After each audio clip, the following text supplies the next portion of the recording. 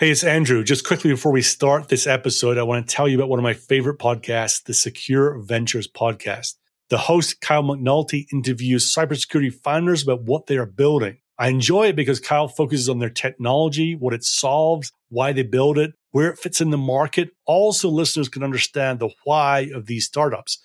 In some ways, it's a great complement to my own podcast where I focus on the go-to-market side, not on the technology side. He's had some great guests on recently. For example, the CEO of Reality Defender, when they talked about the ins and outs of deep fake detection. He's had the co-founder and CEO of Ghost Security, and also the co-founder of Radical, Chris Peterson, who was incidentally a founder of Logarithm, where they talk about the role of AI in the SOC. This is not a paid promotion. I just simply enjoy what Kyle is doing with his interviews and get a lot out of them. Check it out. It's the Secure Ventures podcast. Now on with this episode.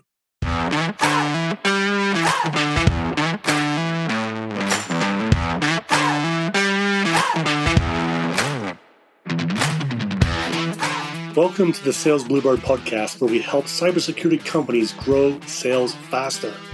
Whether you're a seller, marketer, leader, or founder, we give you tips, tricks, experiences, examples, ideas, and inspiration from people who know a thing or 10 about building great cybersecurity companies. I am your host, Andrew Monahan, and today we're talking about, well, frankly, a bit of a rant about outreach. A couple of months ago, the CISO at LinkedIn, Jeff Belknap, put a post on LinkedIn, funnily enough, and it went something like this. There's so much noise and so much outreach that sales teams have little hope of getting through to CISOs and other security leaders. Similarly, security leaders have little hope of hearing about up-and-coming solutions that might be great for what we need. The only thing that many of my peers and I agree reliably works to break through the noise is warm referrals and or hearing about something new from a peer. So again, that was Jeff Belknap, the CISO at LinkedIn, and I think he went on to kind of cut off his ability to take meetings from vendors where they reached out to him, and he's gone down a different path of setting up half-hour briefings and then posting about them on LinkedIn. But it kind of raises the underlying issue here about this problem. And I think any of us that have been on either side of this for any length of time can attest that things have not got any better, in fact, much worse in the last few years. It seems like there's a real clash going on right now. So how has this come around? Well, right now, there are legitimately 3,000 vendors in cybersecurity alone. And that's vendors. That's not including resellers and consulting companies and bigger integrators and things like that.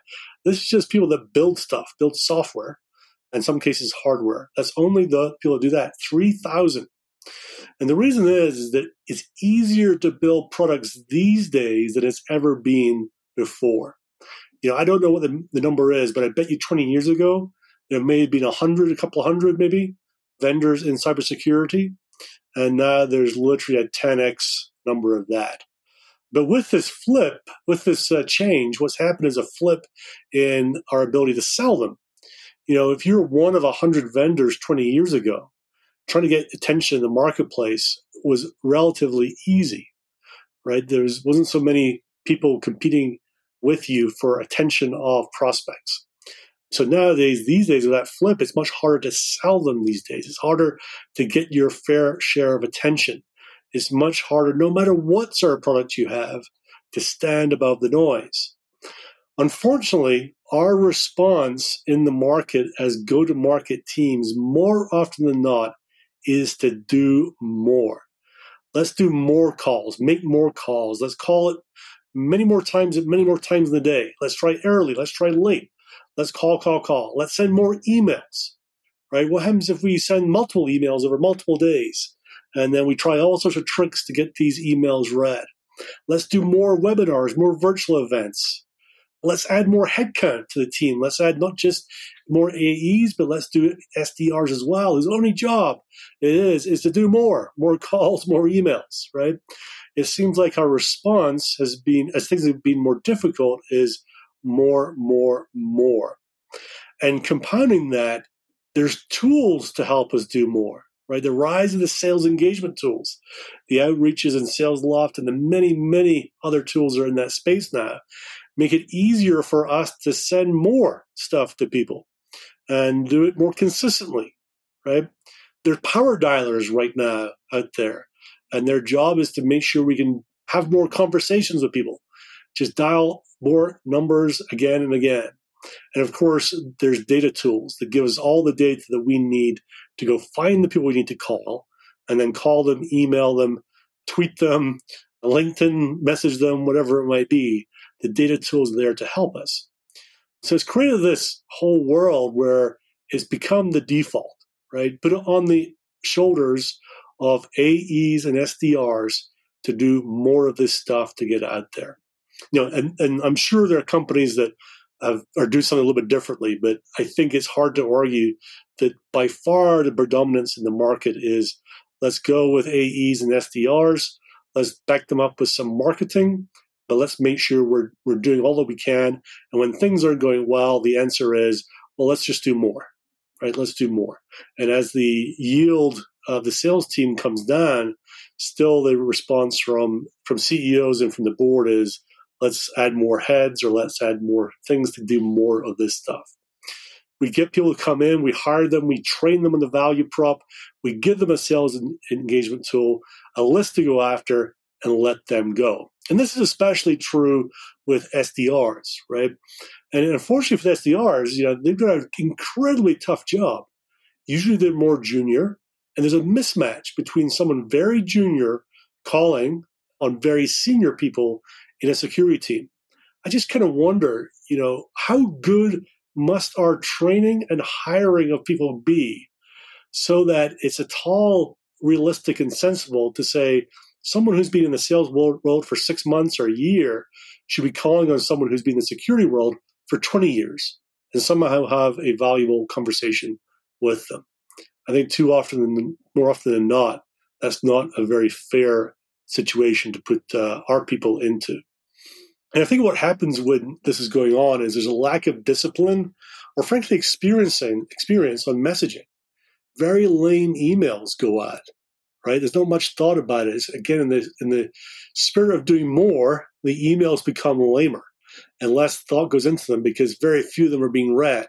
Why craft an email if so few are being read? Why really think through how to handle a cold call if so few of your calls are actually going to be answered and you're going to have a conversation with someone?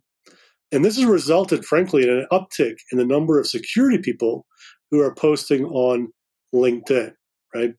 Recently I saw one, David Sterling, the CISO at Zions Bank. Weird situation came around and he posted it. He said, there's actually another David Sterling who's the founder of a company called doTERRA, an essential oils company also in Utah. And to me, this is a fail in two aspects. One was on the merge, the data merge, and the second was on the email. And I'll read out the email. David posted this on LinkedIn. And the email that he was sent, and he was EVP and CISO at Zions Bank, right? A decent-sized bank, regional bank, right? Hi, David. I understand you are Executive Vice President and Chief Information Security Officer at doTERRA-Essential Oils, overseeing security strategy and architecture. It would be great to meet and explore how we might partner. Our team is available in coming weeks and can share times if that might work. Are you available this week for 20 minutes to sync up? Regards, and then it signed off, right? So there you got a situation where in the clamor to do more, we're losing control over what's actually going out the door, right? The merge didn't happen properly. The assumptions that were made weren't that good. The email itself is pretty weak. No reason at all to meet with this person. Nothing to intrigue David or anything to say, yeah, I'm interested in that. And not surprisingly, it ended up being a fail. But David posted it. He didn't name the vendor or the person that said it. He just said, here's a fail that happened with the mail merge, right? It says an example of what's going on out there. And of course, as they struggle more and as these misses happen, the answer, of course, is, well, let's do more. Let's do more and more of these things. Recently, Luke Jackson, the information security team lead at Ella's Dawn, Don't know how big that company is, but I think they're in Canada.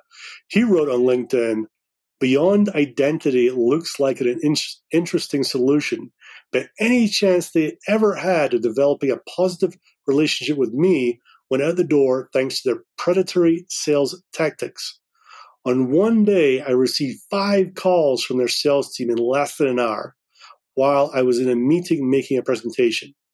Before and since then, I received anywhere from 2 to 6 calls a day from Beyond Identity, despite expressing that I was not interested in their product." So here's a situation where, I don't know Luke Jackson, I'm sure he's a reasonable person, but he got so frustrated he felt like he had to post on LinkedIn and call out this. And in many ways, I don't blame him. I usually fall on the side of salespeople trying to do their jobs and doing it right. But somehow in the mix at this company, I don't know whether it was the same person making all these calls or whether multiple people got told on their list to call this one person. But that's a lot of calls. That's getting bombarded. And that's not a good look at all. So with all that's going on, what's to do? Well, I know I don't have any easy answers, but I don't know if these are great answers either. But in many ways, what I've got at the end of this is a bit of a call to action for us all. I think if the company strategy right now is, well, how do we sort of do the same sort of thing but different? One of the things that I would do is go searching for the idea that's out there right now of demand creation.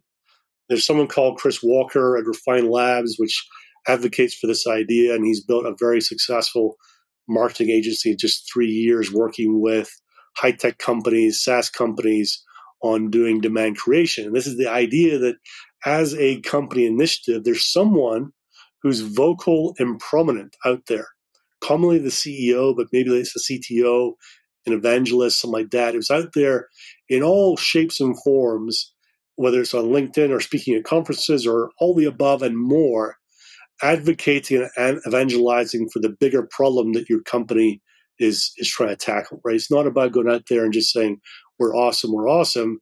It's really about going there and advocating for the problem, right? Talking in depth about the problem, making sure people understand what the real problem is. I think, honestly, these days, if you don't have someone doing this at the company, this is a big miss.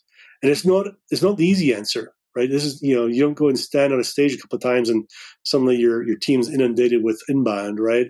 This is something that builds up over time. When you have someone out there in whatever shape or form they can do, just always talking about the real problem that's out there. And then the unsaid thing is that you guys have the solution to the real problem. So that's one thing I would definitely do. I don't think many cybersecurity companies are really doing this well, right? You need to find that person in the company with a pretty big job title, if it's not the CEO, has the ability and the personality and the command of the market and the message to be able to go out there and really be that person who evangelizes. So that's one thing I would do. The second thing I would do, and this, I think many people might disagree with me on this, is I would just severely restrict or stop SDRs doing outbound, just cold outbound. I'm sure there's companies where this works, but everyone that I talk to and really kind of get through to, the results are nowhere near what they were a while back, a few years back, right?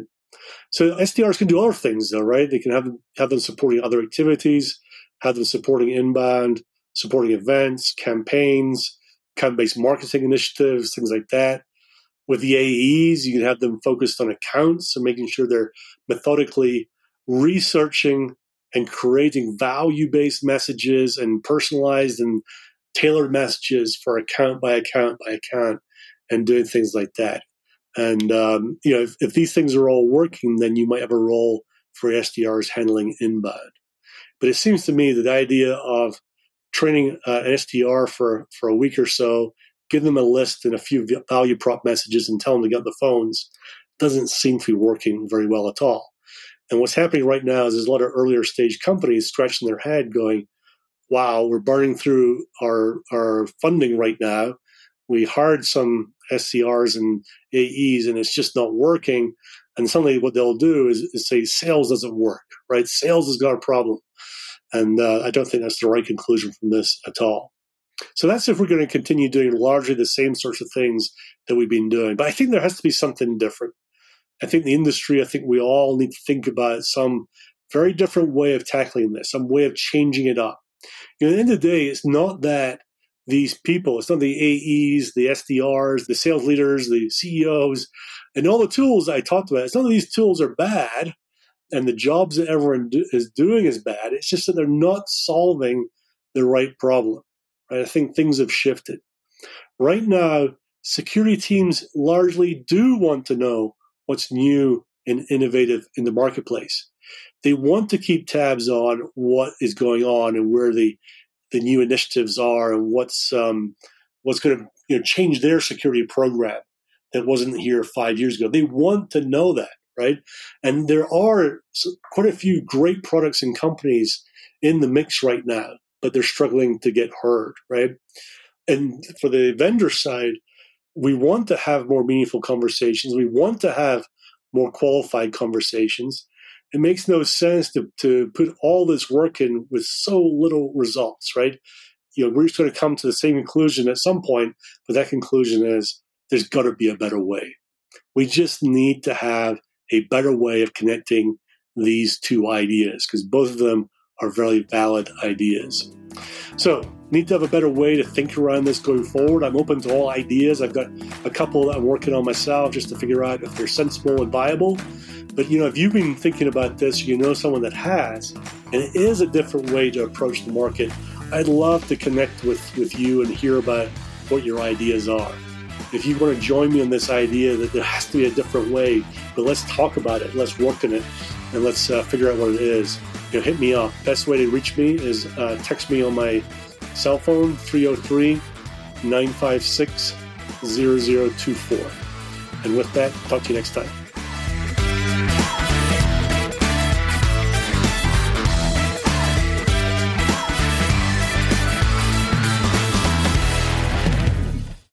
It would mean a lot to me and to the continued growth of the show if you could help get the word out. So how do you do that easily? There are two ways. Firstly, just simply send a link to a friend. Send a link to the show, to this episode. You can email it, text it, Slack it, whatever works for you and is easy for you. The second way is to leave a super quick rating. And sometimes that can seem complicated, so I've made it as easy for you as I can. You simply have to go to ratethispodcast.com/cyber. That's ratethispodcast.com/cyber, and it explains exactly how to do it. Either of these ways will take you less than 30 seconds to do, and it will mean the world to me. So thank you.